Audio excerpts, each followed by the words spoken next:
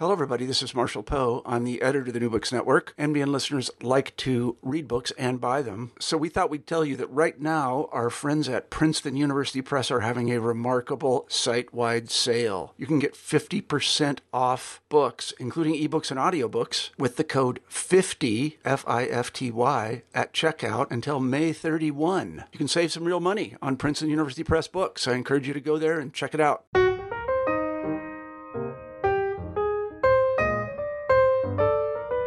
Hello, and welcome back to New Books and Biography, a podcast channel on the New Books Network. I'm Mark Clovis, your host for the channel. Today I'm speaking with Roland DeWolk about his new biography of the American businessman and politician Leland Stanford, entitled American Disruptor, The Scandalous Life of Leland Stanford. Roland, welcome to New Books Network. Hey, thank you. I was wondering if you could start us off by telling our listeners something about yourself. Well, I'm a Californian. I grew up in the San Francisco Bay Area. I've been a news reporter, for pretty much my entire adult life, specializing mostly in investigative work. I was a history major at UC Berkeley, and ever since those days, some many years past now, I have to say with a laugh, I have long wanted to go back into a serious study of history and be able to write serious history books, but with this very important caveat: I want it to be readable. I do not want to write stuff that people are not going to read. You know, there's that great old Chinese saying that says an unread book has the same value as a sheaf of blank paper. So over the years, I have kind of slowly worked my way towards that goal. But I've been doing that as I have been reporting all these years. And I have been teaching also at San Francisco State University as a journalism professor, all together at the same time. Now I can devote myself fully to the study of history and to the writing of it. So among your subjects you've written about now is Leland Stanford. What was it that led you to choose him as the subject for your book? Well, as I mentioned, I am a Californian, and my love of history, of course, has led me to many different aspects of history. But among them, very much towards the top of the list, is Western American and California history. I was reporting a story at Stanford University I'd say 5, 6, maybe 8 years or so ago. And I was kind of cooling my heels, waiting for the rather infamous Stanford University publicity department to respond to questions that they didn't want to answer. And I was thinking, you know, I don't know an awful lot about this very enigmatic character, Leland Stanford, and I'm reasonably well acquainted with California history in general, Western American history to some large extent, and certainly American history. And this guy was a force to be reckoned with by all measures and accounts and by legend, but I really don't know much about him. Why is that? So I began to poke around a little bit more, and the more I poked around, the more I was intrigued.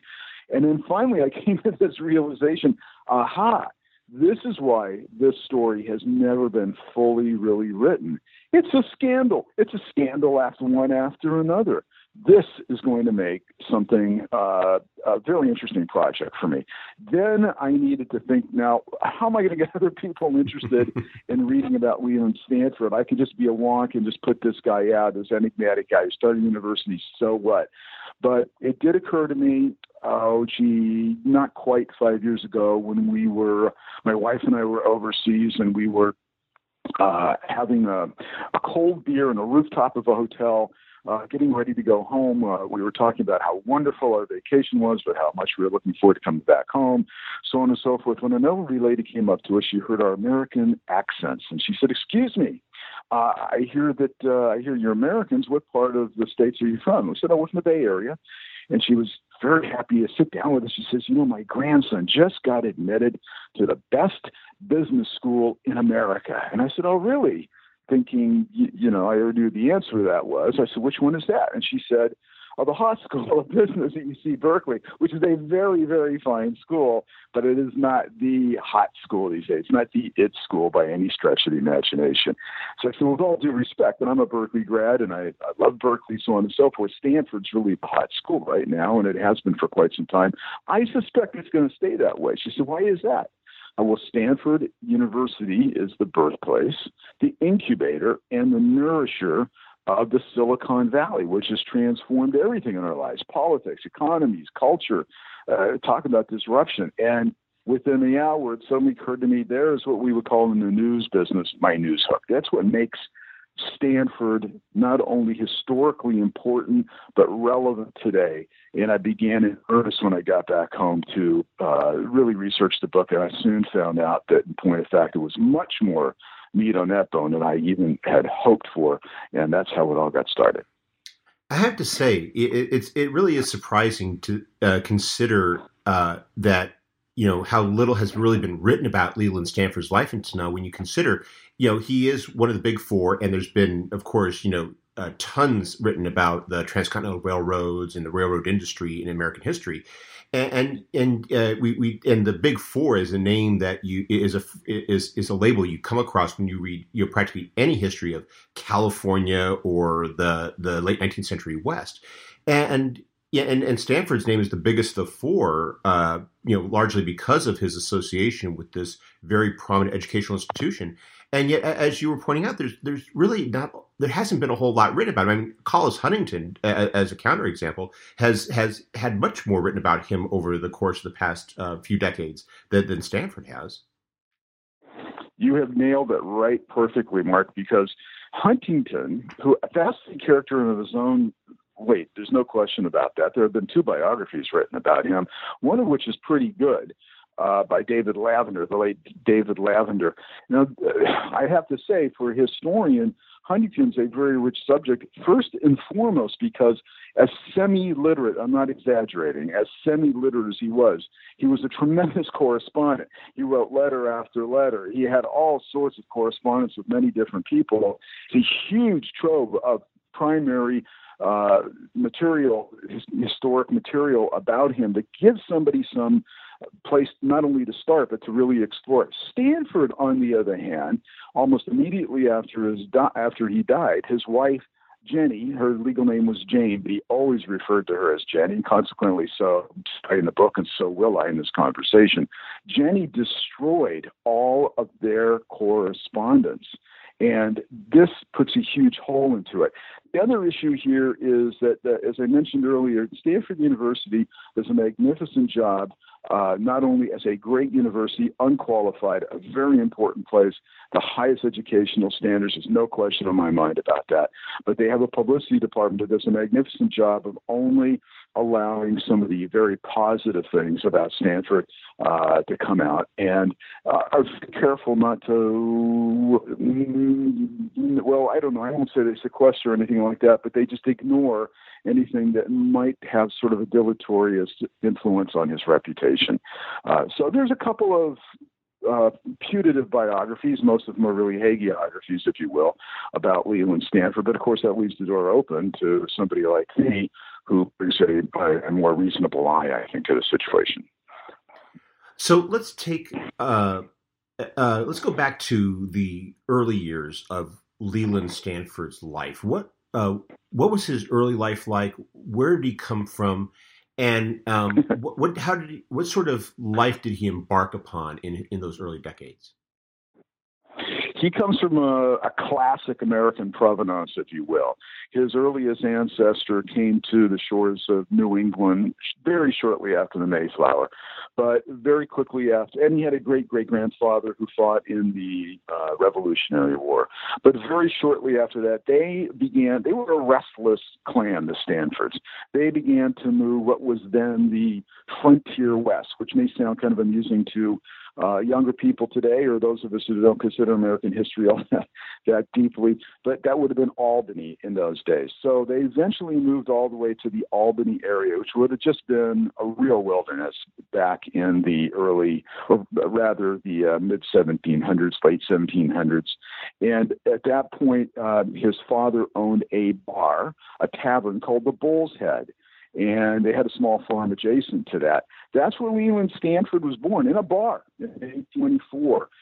He was part of a family of many children, and they pretty much scratched out a living until this wonderful thing happened just before Leland was born, the Erie Canal, which went almost exactly right by the Bull's Head Tavern, and of course brought commensurate riches, prosperity, so on and so forth. And then very shortly after the Erie Canal began to operate with great success, they brought in the first chartered and the second operating railroad in America, the Mohawk and Hudson, which brought even further riches to the area.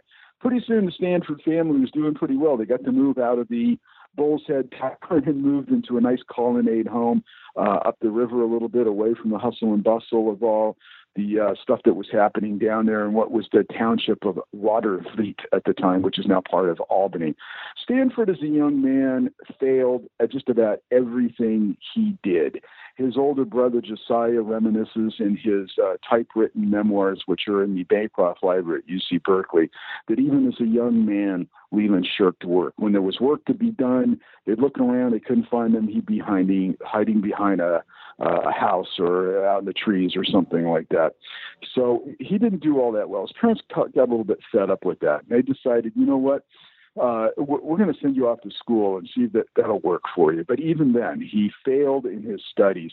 He was either expelled or he dropped out of 3 successive schools before he was 18 years old. So he never had even the equivalent of today's high school diploma, which of course might strike some people as being terrifically ironic that he is the founder of one of the world's great universities, but there it is. So after he had failed all these schools, he decided he was either going to have to stay at home and work on the farm, or he's going to have to make it his own way. And there was the next chapter of his life, which I can go on about if you wish. Well, I actually want to stop and point out what you do in this book, which I thought was really interesting. You point out how he has his successive failures, and how for a lot of people, you would think that this would mean that this was set the pattern for their life. That we're talking about a person of no particular note who doesn't really go on to do great things. And what I thought was interesting was how you find within that experience certain character traits that you think are really key to his success much later on. Thank you for pointing that out, because sometimes that might pass by a reader who's not as careful as you, Mark. And to that point, let me just bring up the first school that his parents sent him to. This would have been called the Oneida Academy. And at the Oneida Academy, they were not only going to teach you your letters and maybe some more arithmetic and so on and so forth, but they required of every student 3 hours of manual labor every day. The idea being is that body and mind would be strengthened at the Oneida Institute. But here was Stanford, who arrived one evening, finds out about this, and the next morning packs his bags and leaves. So here we have a guy who even as a young man demonstrates that he is opportunistic, that he looks for his best advantage, now, on the other hand, you might have found somebody who was even maybe more phlegmatic, and which he was often accused of as he was an adult, who might say, well, that's the way it is, gosh, I've had some bad luck, I guess I'll try it for a couple of weeks. But he said, heck no, I'm out of here. There's one other postscript to this, which I think is kind of important to remember about Leland Stanford, because he became such an important political force in the West and to some large extent across the country. When he found out that the meals were served not only to the white kids at the school, but that African Americans, blacks, would be seated at the same table with them. They had students as well. He didn't like that. He, although throughout his life was not throughout his life was a Republican, but throughout his life was anti-slavery, had a different and very 19th century American attitude about slavery. He was not anti-slavery because he thought it was a morally bad thing. He was against the expansion of slavery because he thought it was bad business and denigrated white labor. So yes, at that point we see Stanford, who mixes opportunism with the inability to really be able to set himself to work. He's discordant, but somehow black keys and white keys kind of melody that resonates out of him. So when his parents finally said, you're on your own, he was very much on his own, and he began a 3-year shift that ended up going to California. So I was wondering if you could perhaps take us through this shift, because it's not just a geographical shift that you describe. It's also a career shift that he embarks upon one career. He's not terribly successful at it. He begins this lifelong involvement in politics that you described that I thought was really fascinating. And all that occurs before he sets out for California. What was going on there? And how does that ultimately lead him to, cross the continent to the West Coast? The first thing he said that he did, and he disappears for about 3 years after leaving the last school, Casanova, which is up in upper state New York. So he said he went back to Albany and that he apprenticed at a law firm. He said this throughout his life, and his acolytes, his eulogists, have repeated it over and over again, that he passed the New York bar and went into practice. In point of fact, this is probably Stanford's big first and very successful lie. There's absolutely no documentation whatsoever that backs this up at all. Now, it has to be said, to be an honest and fair historian about this, it is true that many records were either not kept very well from that period, many of them destroyed by flood, by fire, by neglect, so on and so forth. Yet I can't tell you, many, many months exhaustively looking through anything you could possibly find, including the papers of this law firm that he said that he had apprenticed at. These papers were found eventually in the rare books room at the SUNY Buffalo Library. There's absolutely no mention of his employment ever there. There's no mention of his taking the bar. There's no mention of him passing the bar. But what he does do is he flees Albany, all his friends, all his family, everything he's ever known, and goes to a tiny little town in northern Wisconsin, north of Milwaukee, a place called Port Washington. And there he does get a job with a law firm, not as a lawyer, but there he does apprentice for 2 years, and there he finally does pass the Wisconsin State Bar, sets up his law practice in tiny Port Washington, north of Milwaukee, as I mentioned. But that too fails.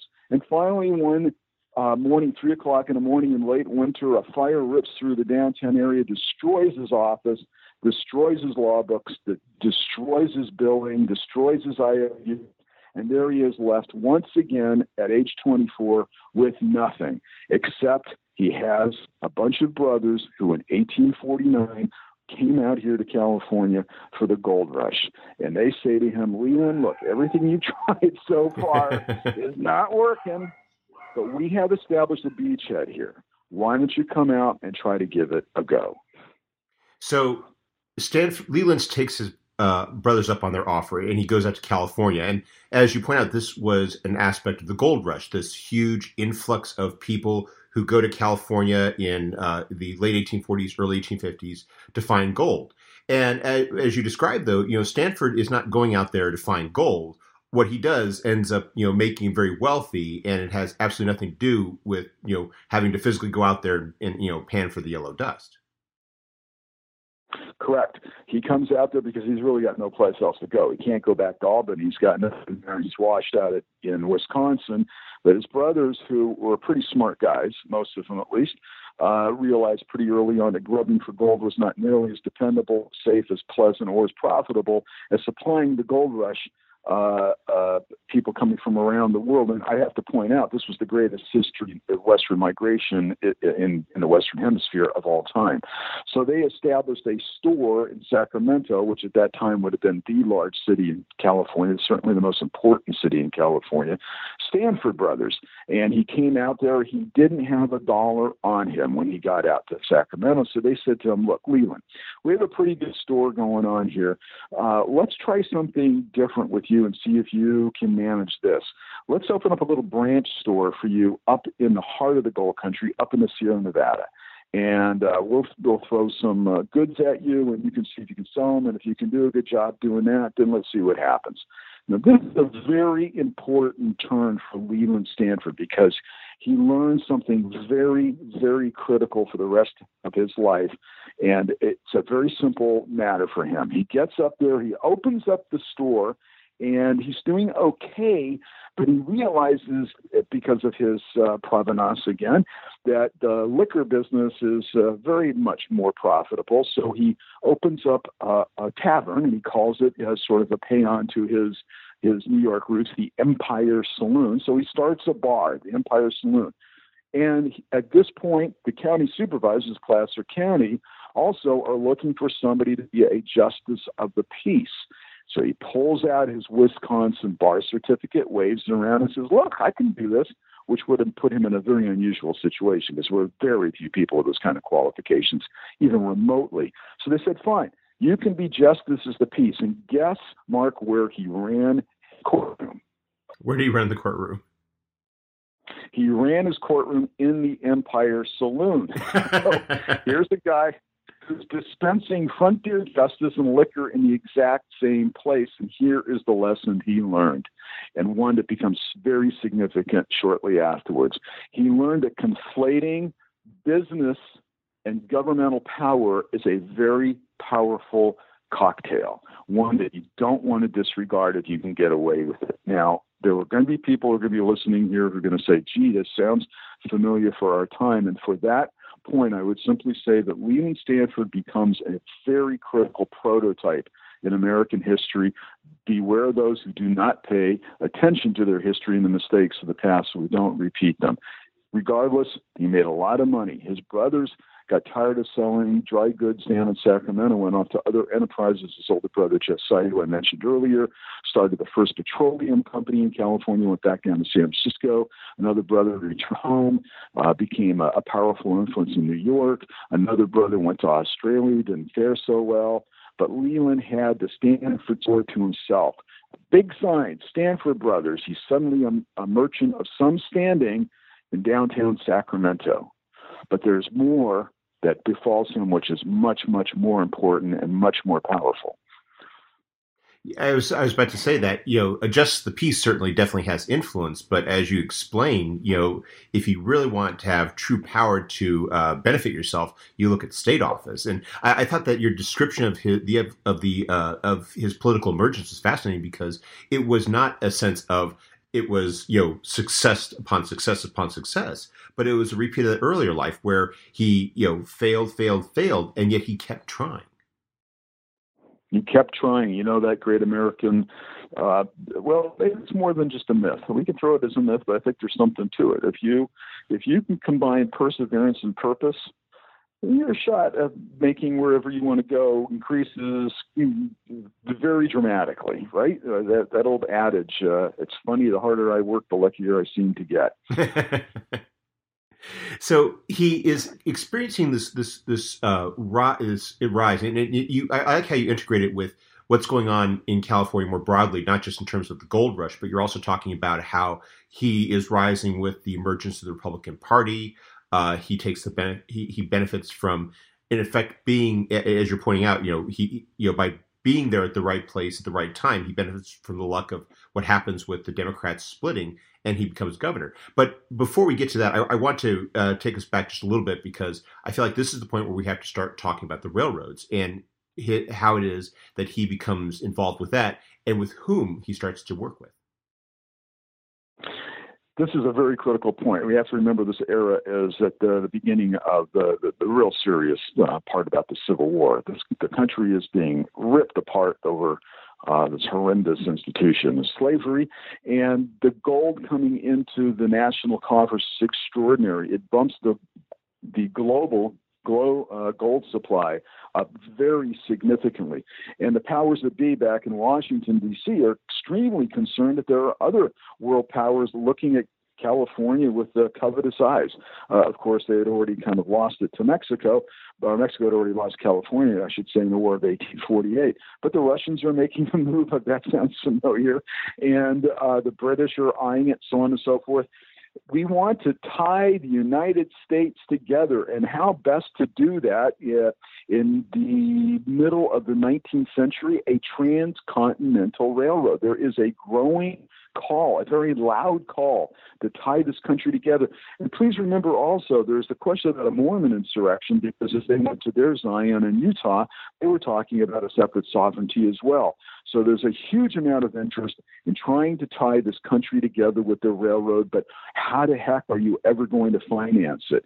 Well, the South wants a railroad as well, because they would like to export the number one export crop in the United States, cane cotton, out to Asian markets, and they want to build a railroad line through the southern desert. The North doesn't want that for obvious reasons, because it would give more power to the southern insurrection.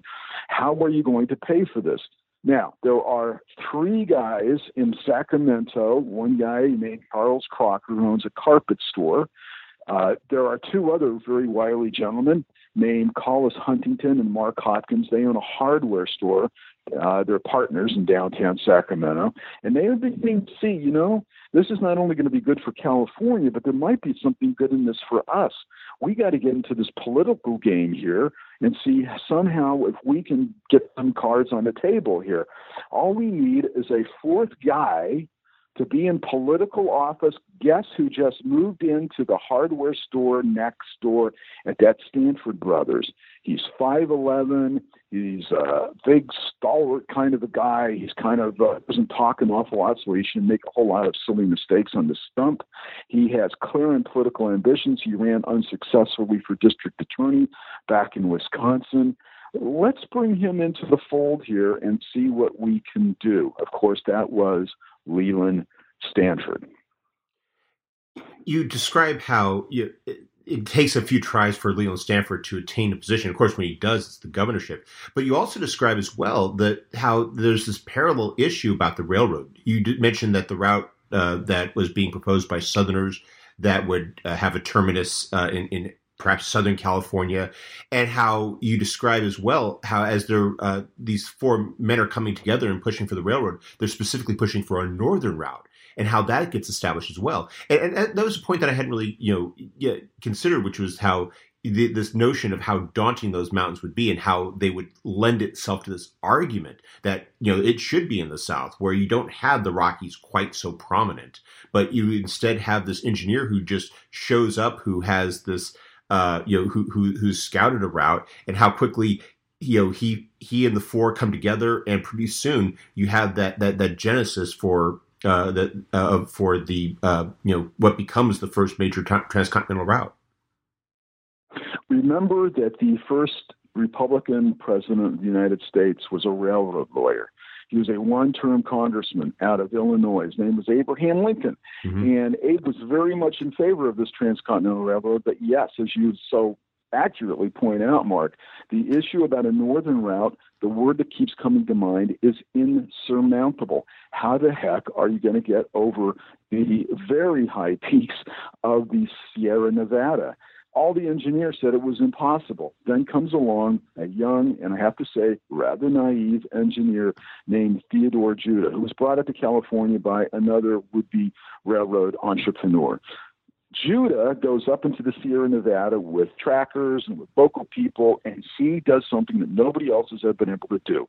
He finds a possible route across the Nevada that would have done Sierra Nevada that would have brought the trains right into Sacramento and then down to San Francisco. So he thinks this is a great idea, which it clearly was. He goes to San Francisco and he says, I'm going to have a meeting with a bunch of today venture capitalists, people with a lot of money. They're flush from the gold rush, and says, I have this tremendous plan here. And they all agree it's tremendous, but there's a problem. They don't see a payoff for another 10, 20 years when they can be getting 3, 5, maybe more percentage on their investments next week, next month, next year. And they say, gosh, we would love to be able to help you out, but it's just not a really good investment for us. You're going to have to rely on somebody with a much bigger pocketbook who's less profit-oriented, like the United States government. And there are bills in Congress to fund this railroad.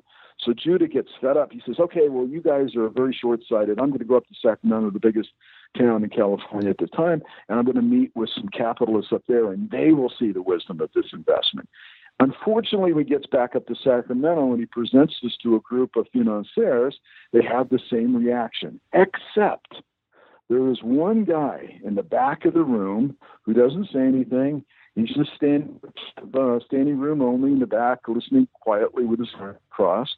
And he waits for everybody to go by and shake Theodore Judah's hands and say, "Nice job, young man. I wish you much success." The room clears out, and this fellow walks up to Theodore Judah and says, "Hi, my name is Collis Huntington. I have 3 partners who would love to meet you. Would you like to take a meeting with us tomorrow evening up in our offices? It's just down the street." And Judah, of course, says, "Sure, I'd love to."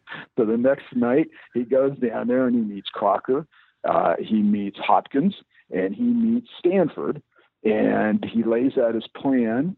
And they say, "Well, that's all well and good, but how are we going to get the federal money for this?" And Theodore Judah, naive as he might be, had spent a good deal of time in Washington already, kind of bouncing around with these ideas. And he says, "Well, I know a ton of people over there." And they said, "Okay, we'll make you a deal. We'll make you a director of the railroad. We'll name you the chief engineer. We'll create the Central Pacific Railroad Company, and we'll send you back to Washington, and let's see what you can do about drumming up some money for this plan." They send him back there, and Judah, and this is the most remarkable part of this part of the story, he becomes the staff for the House Committee on Railroads, and he becomes the staff for the Senate Committee on Railroads. And guess who writes the bill that gives the franchise to the Central Pacific Railroad? Theodore Judah. The war is upon him. They rush the bills through. It goes to railroad attorney President Abraham Lincoln. He signs it in 1862. And suddenly these 4 little shopkeepers who wouldn't know a train trestle from a railroad spike are suddenly in charge of building the western end of the Transcontinental Railroad. It's an astonishing story. What was Leland Stanford's part in it at this point? You describe what he's doing professionally, you describe what he's doing business-wise, but you also describe what's happening politically. How is he facilitating the development, and what is he contributing to the partnership at this point? So we have Crocker, who's going to be the road boss of the engineer. He's the road crews. He's going to go out there and make sure that the rails are laid down. We have Hopkins, who's the quiet, studious book guy. He's going to be the accountant. We have Huntington, who's already proven himself time and time again, as well as in that meeting with Judah, as the sharp trader, the guy who sees opportunities and knows how to buy and sell stuff. Stanford is going to be the guy they're going to put up as their front man. They're going to have him run for office.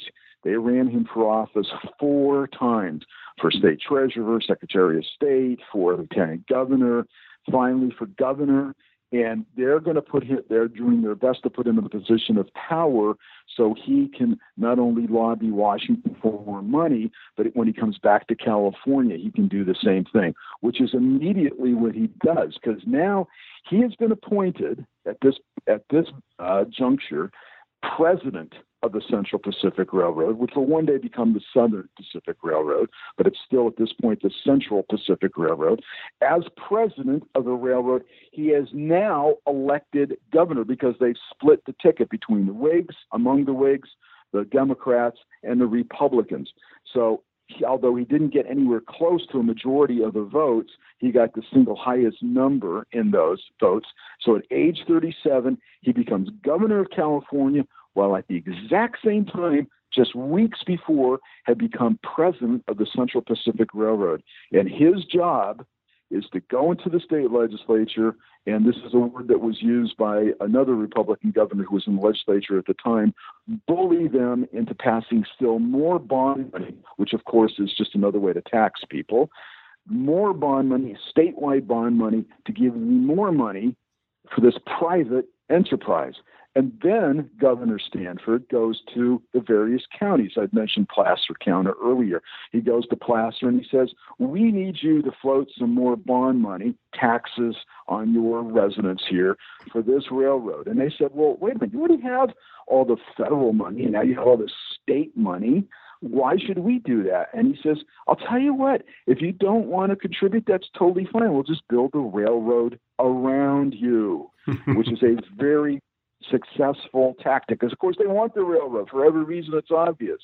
So they passed the bond measure. So he goes from county to county, from city to city, and this becomes a very successful formula. This was Leland Stanford's job, and he did it very, very well. This, Mark, is where he finds himself. This is where he leaves behind that feckless young man who failed at almost everything he had attempted and finds his true métier, his true calling in life. And they begin to build the Central Pacific Railroad, a private company with what today would be billions of dollars of taxpayer money. I think you make that point very nicely in your book when you point out how for the rest of his life he preferred the title of governor as an honorific, even though he could be called president based upon his presidency of Central Pacific, or later on as he could be called senator. But the fact that he preferred to be called governor, I think, really speaks to what he was most proud of in terms of all of these titles and accomplishments he accrued over the course of his life. Very true. It's a title that he not only enjoyed, but he insisted upon. As a matter of fact, later on, when if we get around to talking about probably the single greatest scandal in his life, although there were many of them, the federal investigation about what happened to those billions of dollars, he seemed to have totally forgotten that he was, at that time, a United States senator. He remembered he had been a justice of the peace, where he ran that bar in his courtroom in the same place, and he remembered that everybody always called him governor, but that was pretty much as far as he got. This was the major turning point, not only for him and not only for California, but for the West and for the United States, because without that, the Transcontinental Railroad would not have been constructed in the manner that it was. And it changed everything. So his term as governor, we should make clear, it was not a terribly long one. At this time, governors served only 2-year terms. Does Stanford leave the office voluntarily, or is he defeated for re-election, and what does he do immediately afterward? He wanted to run for a second term, and the second term, they had just changed the state constitution to make them 4-year terms. So his second term would have been far more influential, far more powerful. But at this point, Stanford just thought, well, he fell back on his sort of lazy character here again, which he does time and time again. I'm the governor. Everybody's going to just vote for me. It didn't turn out that way. In politics, the bare-knuckled sport that it is, they came after him, and he pretty much lost the nomination to be able to get a second term, which totally shocked him, but because he wasn't on his toes, he wasn't paying attention. So he went back to being the president of the railroad exclusively. But I have to tell you, throughout his term there as governor, he made it very clear in his public pronouncements that he thought being the president of the railroad was much more important than being governor of California. So he was pretty happy about that, and he went back to that, and he was accruing a huge fortune by being the president of the railroad, because the first thing they did with all this money that they were getting from the federal government and from the state government and from the county taxpayers and from the city taxpayers, the first thing that he did is he went and bought and then built on top of the most spectacular, ostentatious mansion you could possibly imagine in Sacramento, displaying where his real tastes were. The mansion exists to this day. As a matter of fact, it's a state historic monument, and you can tour it. But that's what he wanted to do, and that's what he was very happy doing for the next many years. He is this long-term president of the Central Pacific, and he is part of this partnership. And yet, for me, one of the most fascinating parts of the book was your description of just how tense so many of those relationships were. I was wondering if you could perhaps explain how those relations evolve as the Transcontinental Railroad is completed and as the Central Pacific becomes this enormous powerhouse in railroad, in the economics, and also in the politics of California. If I might cite some early Bob Dylan just to start that off, not even talk, it swears. And in this particular case, it was quite profane. Yes, the money coming in started to rip this alliance of the four asunder. And it was primarily Huntington, that sharp trader who was increasingly irked by Stanford, who he probably, although he never said it out loud, but if you read the correspondence, which I have read hundreds and hundreds and hundreds of his letters, he was clearly irked that here was this guy who he just thought was a ne'er-do-well, that they were just going to put up as a front man, had actually emerged not only as a player, but as a very powerful one, and had not only just taken the office of Central Pacific and president and as governor as titles, but actually exploited them too much to his benefit. Huntington was increasingly resentful of Stanford for all those reasons. And yes, they started to tear themselves apart over that. The correspondence that he was sending to Stanford is incredibly bitter as they neared completion of the railroad, which of course is where they joined together with the Union Pacific coming from the Midwest at Promontory Summit in the high deserts of northern Utah. So they're having this infighting, and it's increasingly bitter. How is it that Huntington's not simply able to squeeze Stanford out? Because given that he really does seem to be so involved in a lot of the day-to-day operation, he has a lot of those connections. Why can't he just basically make it the big three? Two things. Stanford is in California with Hopkins. Crocker's out on the road within his gangs, and we should talk about who actually built the railroad as well, if we might. We'll get that in just a few minutes. Huntington is back east, being the traitor that he is. Traitor, Traitor, not that kind of traitor. With a D. He's buying and he's selling steel, but he's also turning into the chief lobbyist to get more and more and more subventions from the federal government. He becomes very good at this. As his biographer Lavender pointed out, it really awakened something, a creative genius in him that maybe was very difficult to see before that time. So he's 2,000, 2,500, 3,000 miles away from the action. But the other issue is about these other two. Crocker and Hopkins had their doubts about Stanford, but they could clearly see that with his tasks that were appointed to him, he was having a good deal of success. They didn't want to rock that boat. So Huntington had to bide his time until Crocker and Hopkins either changed their minds or passed out of the picture. And that's pretty much what happened eventually. Do you mind if we bring up the question about who actually constructed the railroad? Is this an appropriate time to discuss that? I was about to ask you, so who did build the railroad in the end?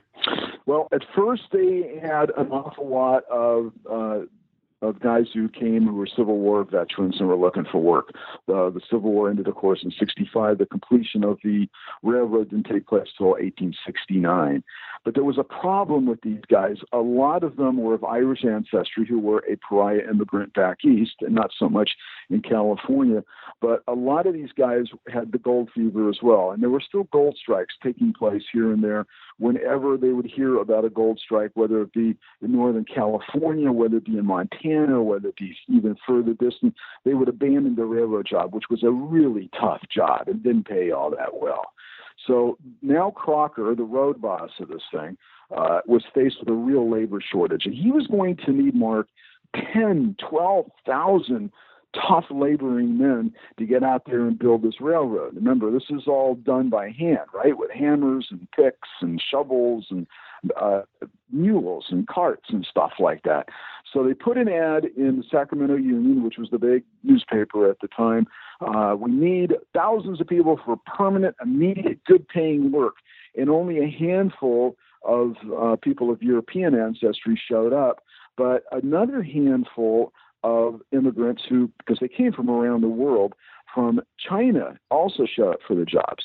And they were eager to get to work. The problem was Stanford, Crocker in particular, were just out-and-out racists, and they were anti-Chinese. They thought that these were bad people. As a matter of fact, I could read to you a little bit from the book here. His inaugural address for Leland Stanford calls the Chinese the dregs of society who washing up upon our shores and were denigrating a superior race, but they had their backs against the wall.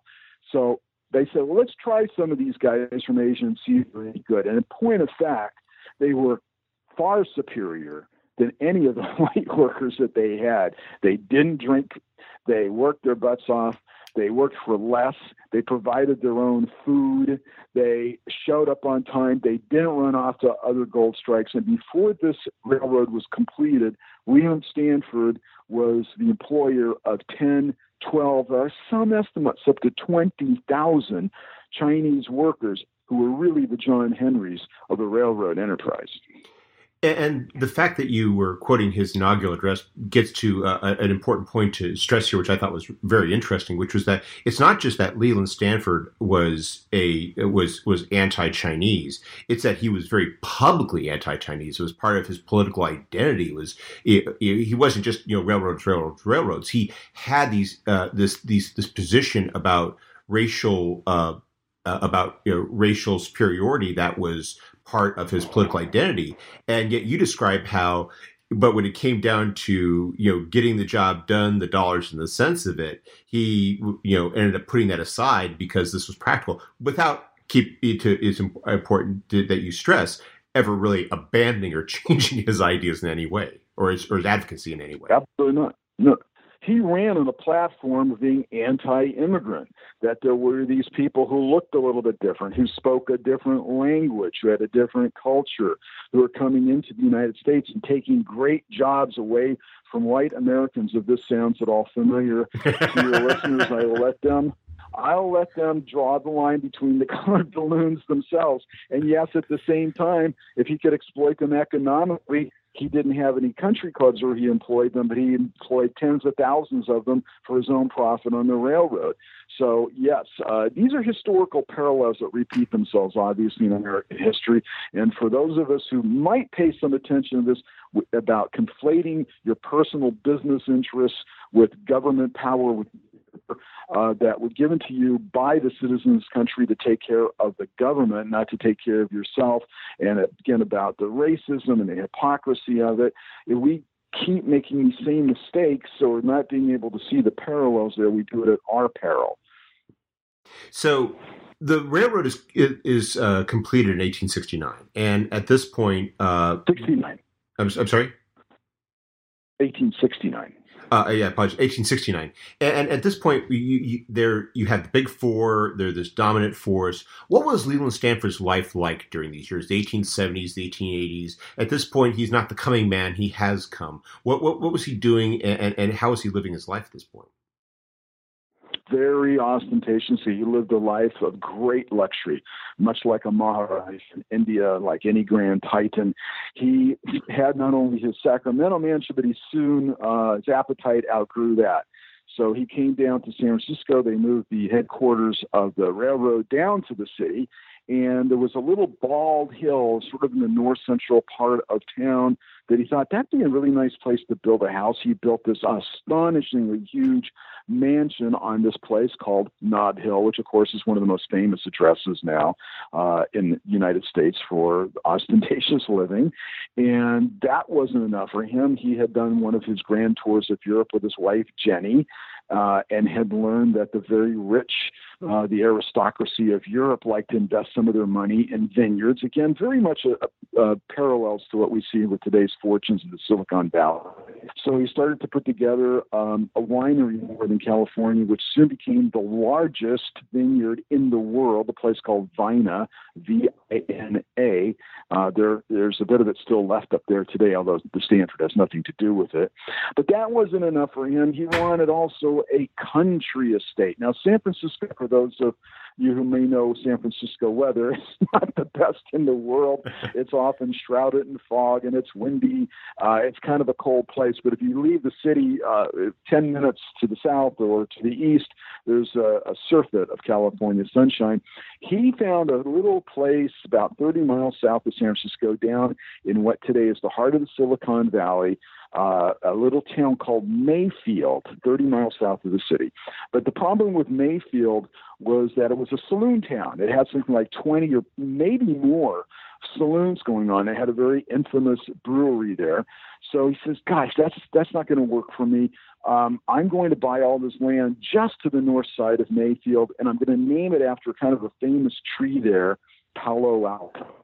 So he put together parcels down there of 8,000 plus acres for his country estate in Palo Alto. And at the meantime, he was traveling to European Jenny left and right and spending tons of money acquiring art to fill up all these rooms that he has in all these different places. And something else very important happens towards the end of the railroad enterprise and at the beginning of this era. After 18 years of barren marriage, Jenny is pregnant. They're excited as can be. You can just imagine.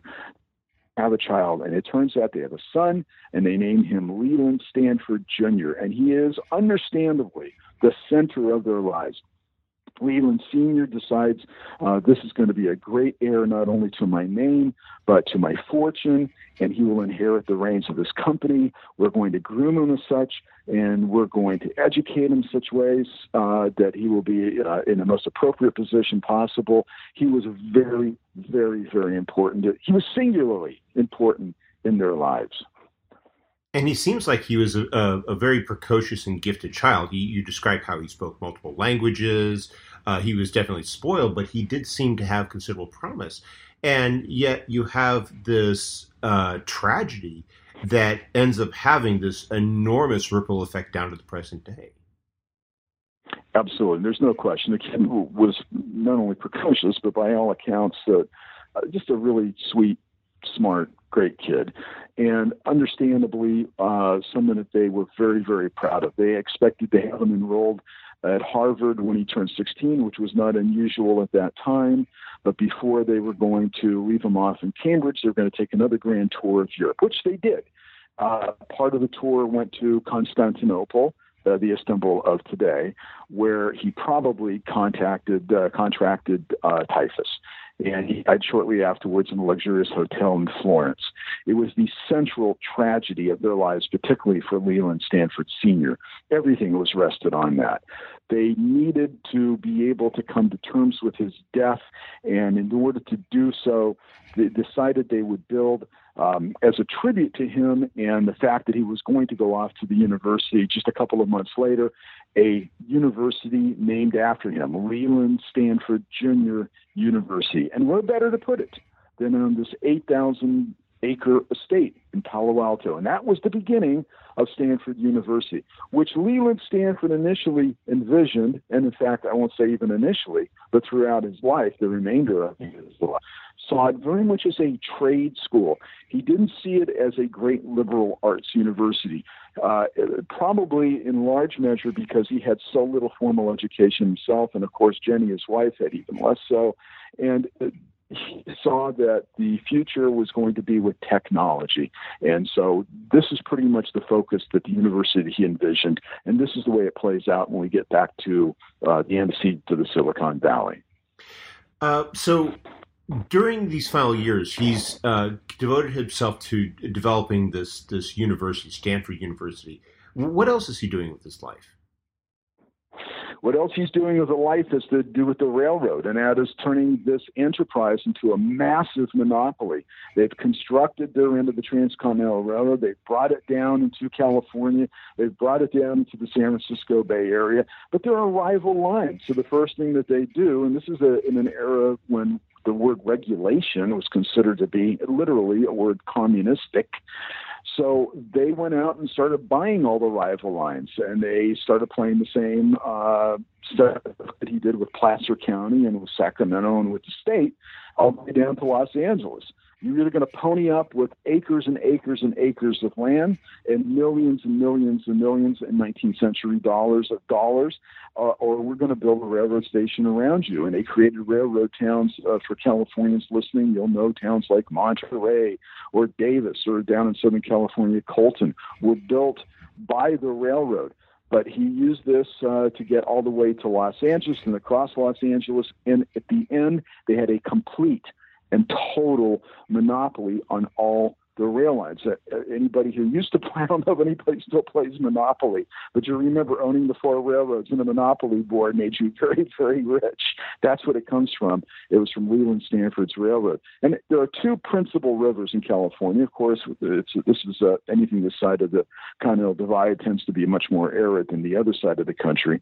But there are 2 principal rivers, the San Joaquin and the Sacramento. He bought all the ferry lines on those waterways. And in San Francisco Bay, they completely had a chokehold, the whip hand over California and all its transportation needs. This was his primary professional enterprise in these years. You also describe how he, through their influence in the California legislature, he gets elected to the United States Senate, which at the time California state legislature is the one who chose the senators. So he also has this very national profile. He's right up there with the biggest names in politics, people like Aldrich, people like Vanderbilt. His Leland Stanford has the same profile. He not only had the same profile, in a lot of ways, I think perhaps in large measure because East Coast media is so dominant, still puzzlingly so, in our history and our letters. He was arguably a much more influential and a much more powerful and a much more, shall we say, dangerous force in American history, because without Leland Stanford, Carnegie, for example, would not have had the opportunity to make his fortune in steel.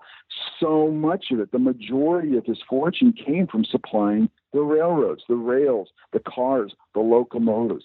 There would have been a far more difficult road to hoe for Rockefeller, because his Standard Oil would have had no way to be able to transport their fuel without those railroads. And he employed tens of thousands of people compared to their situations. And this railroad company not only was so important in that way, but it really kind of set the modern management templates for today's corporations. It had everything to do with creating universal time zones, which is a story which I won't go into too much here, but we deal with in a fairly brisk, but I think complete way. The book. He was an enormously powerful guy at the time, and you could not have ignored it. There's nobody in the United States who wouldn't have known of Leland Stanford in the late 19th century America. One of the things that you do that I liked is you talk about how he is this figure of enormous power and influence, and how he also exemplifies a lot of the expectations of powerful people. You describe it particularly in terms of his size. How he's this very large individual, and how is that? And of course, that ends up playing a role in his death as well. You're talking about a person who is not a fitness freak. He's a person who lives large and who ends up passing away. He does pass away at a relatively young age, but at the same time, he's definitely suffers from the ailments of his high living. He does. He's not a healthy guy, and the stresses brought upon him by what's happening in his professional life cannot be much more pleasant much more unpleasant than they were for Leland Stanford. The state government becomes quite alarmed at the power that he has. They try to create some regulation, but Stanford simply buys off his regulators by giving them millions of dollars, giving them tons of land and all sorts of stuff. So the state regulators completely fail. At the same time, he's telling the federal government, I know we signed papers to pay back in 30 years with a certain amount of low interest, but you should be very grateful to us. We built a railroad, and we shouldn't have to pay you back. So the American taxpayers looked like they were going to get bilked for billions of dollars. He was going to break the contract. Congress finally acts and says, let's do an investigation and find out what happened to this money. So a very comprehensive probe was launched by the United States Congress and went on for a year. And in the course of that, I would argue, the single most of many scandalous episodes through his life becomes apparent. When they brought him before the commission in San Francisco and they said, President, Railroad, Governor, Senator, Mr. Powerful, Leland Stanford, could we please see what happened to all the money that we loaned you? Would you bring out the books? And Stanford's response was, the books? What books are you referring to? Well, the accounting books. We'd like to see the accounting books. Oh, well, that was Mr. Hopkins' department, and I don't really know anything about the books. Well, where's Mr. Hopkins? Oh, so sad. Mr. Hopkins is dead. Mr. Hopkins, how about his deputy? Is his deputy? Oh, that's unfortunate, but all those people who had anything to do with their debt. Well, certainly you as the president of the railroad must have access to the books. I don't know whether I've ever even looked at the books as the president of the railroad. This goes on and on and on. So finally, here's the great revelation on this one. The books have been destroyed. Somebody took all the accounting books that would have led to a clear conclusion about what they did with the money and destroyed them, probably burned them. And what, in point of fact, became clear later on is that Leland Stanford and Company, he created 3 dummy companies to launder that money away from the railroad and into their pockets. When they pressed him and pressed him and pressed him on this, and he began to say, this is all fake news. I'm not going to answer your stupid questions. I'm not going to testify. My people aren't going to testify. They took him to court. They took him to a very high federal court, and one that had 3 judges on it, 2 of whom were there because of Leland Stanford's appointments. So you can imagine what the ruling was. It was in favor of Leland Stanford, that he would not have to testify, so he got away with that. But at this point, not only Hopkins is dead, but Crocker has died. So this rivalry with Stanford and Huntington that you brought up earlier today is at a boil. And Stanford is very vulnerable, not only because of the ill health that you so properly point out and the huge stresses that he's under, and because of the many failures that he has been encountering and trying to deal with building the university, managing the railroad, being a United States senator, so on and so forth. He's not handling any of this very well. That's when Huntington makes his move. So he makes his move, and Stanford is out. And he dies soon after. And in most biographies, this would be the end of the story. But you then continue forward to develop 2 aspects of it. One is you point out how the finances that Stanford's lack of knowledge was not it was not an affectation or pose for the investigators. you demonstrate that he really was very much at sea with his finances. And you describe as well how his wife has to cope with all this because she outlives him. She is a woman who carries on this legacy of Stanford University, but she does so with having to navigate this incredibly messed up situation that her husband has left her. With a tragic end, absolutely. So her husband, yes, not only was living ostentatiously in the money that he was accruing through these laundered companies with the federal taxpayer money, but he was completely ignorant about what he owed and what he didn't owe. And when he died in 1893 at age 69 in his sleep, presumably they found him dead in his bed around midnight on the first night of summer. They found that if he was going to pay back the federal government, pay back the United States taxpayers, his estate was essentially bankrupt. They didn't have enough money to pay the heating bill at this new university that had just opened. And he dropped all this in the lap of his widow, Jenny, who was completely unequipped to deal with this kind of thing. A classic 19th century American wife, expected to walk 3 steps behind her husband, just bedazzled by the many incredible ostentatious jewels that she had got from Leland, some of which came from the Empress Josephine and so on and so forth, the estate of Empress Josephine, I should quickly say. And suddenly she was tasked not only with being able to save this university, which was on the brink of shutting down, but then the federal government, the United States government, put a lawsuit against the Stanford estate, said, we want our money back now. It went all the way to the Supreme Court. We're lucky for her. She had great attorneys. The Justice Department did not. Lucky for her that she was friends with the President of the United States, who leaned on his Attorney General. Lucky for her that one of the most important influential voices on the Supreme Court was there because Leland Stanford had him appointed to that bench. And lucky for her, she won the suit. So she was fine. She got her $15 million from the railroad that represented the quarter interest that he had among the big 4 of the ownership there. And she went about saving that university. And when she finally got done with that, and she finally was able to say, and this is many years later, several years later, she was to say, I have saved the university of my man, the memorial to my dead son. I think I can start to travel again. Something very wrong took place. I was wondering if you could elaborate upon that, because it really gets to it really provides a very dramatic end for your book. And it also, I think, it underscores just how troubled this early history of Stanford University was, and how David Starr Jordan, its president, seemed to be as much as as much of a fireman as a university administrator in terms of constantly having to deal with these crises that seem to break out every so often. There were tremendous crises, academic freedom, scandals in the university have to do with Jenny not wanting to have any girls on the campus because it was memorial to her son. And when some were allowed, some, my goodness, can you believe this? Undergraduates were having sex. Oh, my God.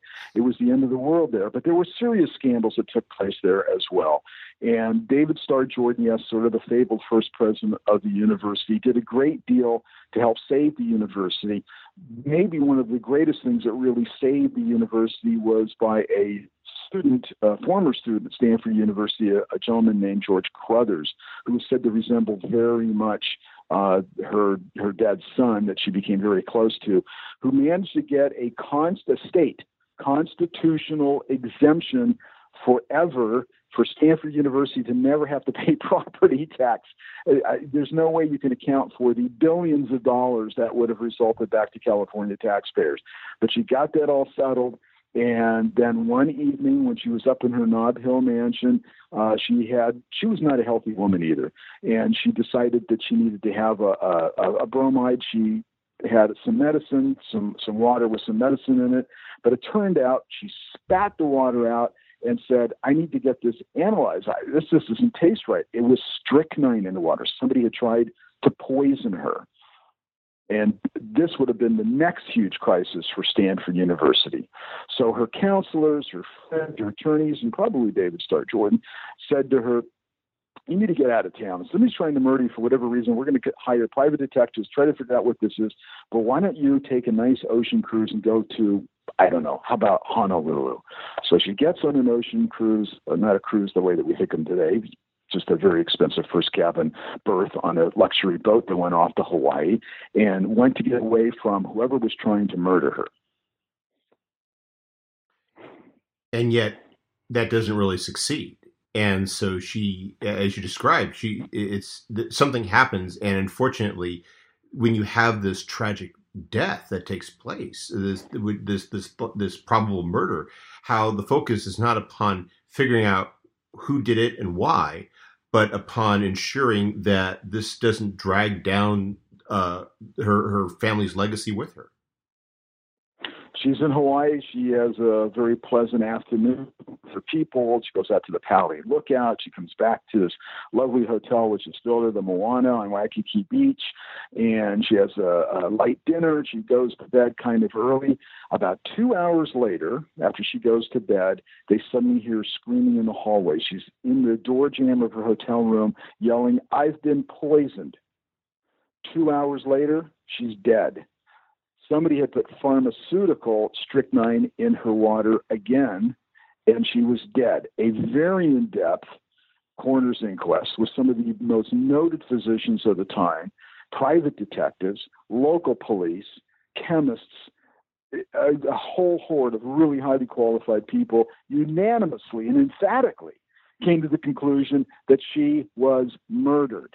Now, this is going to be another huge crisis for the university. David Starr Jordan finds out about this by telegram. He immediately sails for Hawaii and embarks on one of the most successful cover-ups of any murder investigation. And as you put it, Mark, he completely does the opposite. Instead of trying to find who the murderer is, does a very successful job of obfuscating every possible lead that he possibly could. And to this day, we do not know who murdered Jenny Stanford because of this very successful cover-up by David Starr Jordan. Now, let me just anticipate your next question, and certainly one that I think the audience might have at this point.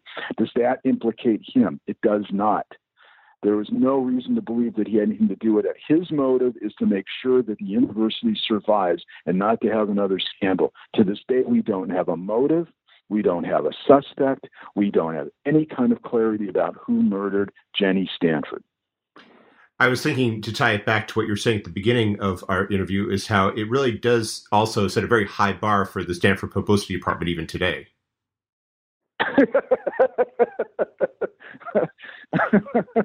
I wish I could have said it with such droll wisdom. Good point. Thanks. So we've taken up a lot of your time, but before we go, could you tell us what you're working on now? A little bit. I have a new book that I'm well into now. It also will be about centered on California and Western America, but that's really just going to be the main venue. It's really a national story that takes place in the early part of this century. My working title right now is Rum, Roulette, and the Righteous.